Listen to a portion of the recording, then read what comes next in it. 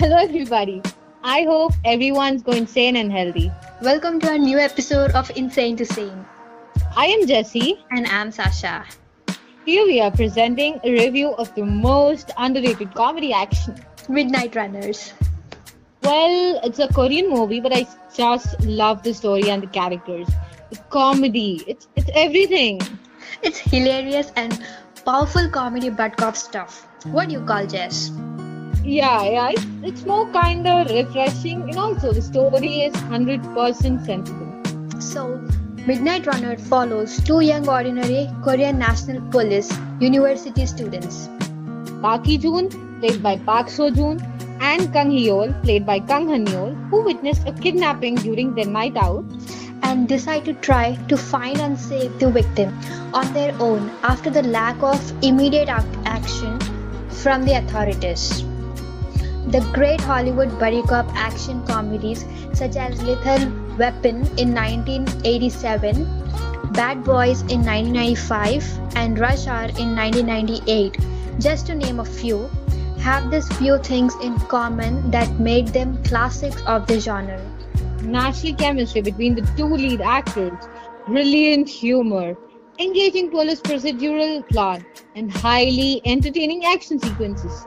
Midnight Runners is almost as good as in every one of these aspects while incorporating of its own relatable values into it.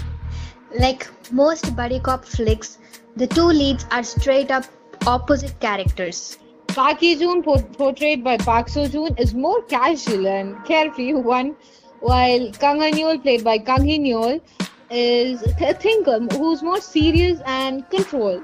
The comedic chemistry and the performances by both of them are absolutely perfection and backed by highly hilarious and mostly realistic dialogues. Their opposite personalities definitely made them enemies right from the start.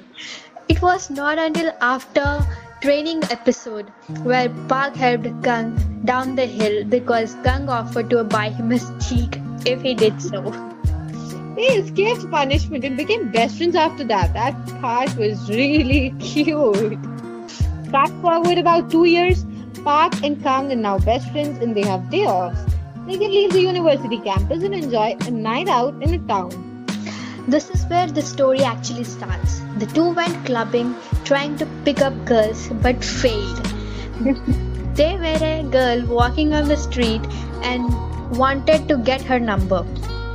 But to their horror, they saw that girl being abducted into a van. Being police cadets in training, they went to make a police report immediately.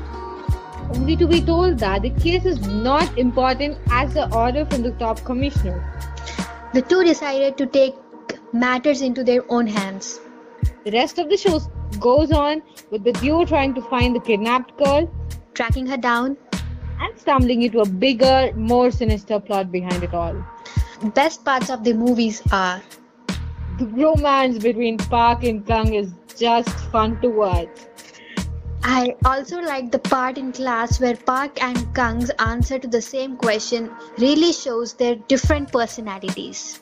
Both answers were correct in their own respective ways, actually, and not to mention the middle finger scene.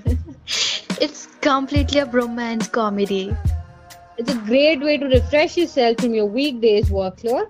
And also, there are some scenes a bit disturbing about what happens to the girls.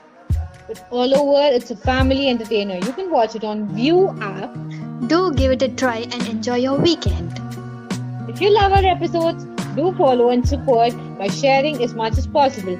And love Insane to Sane.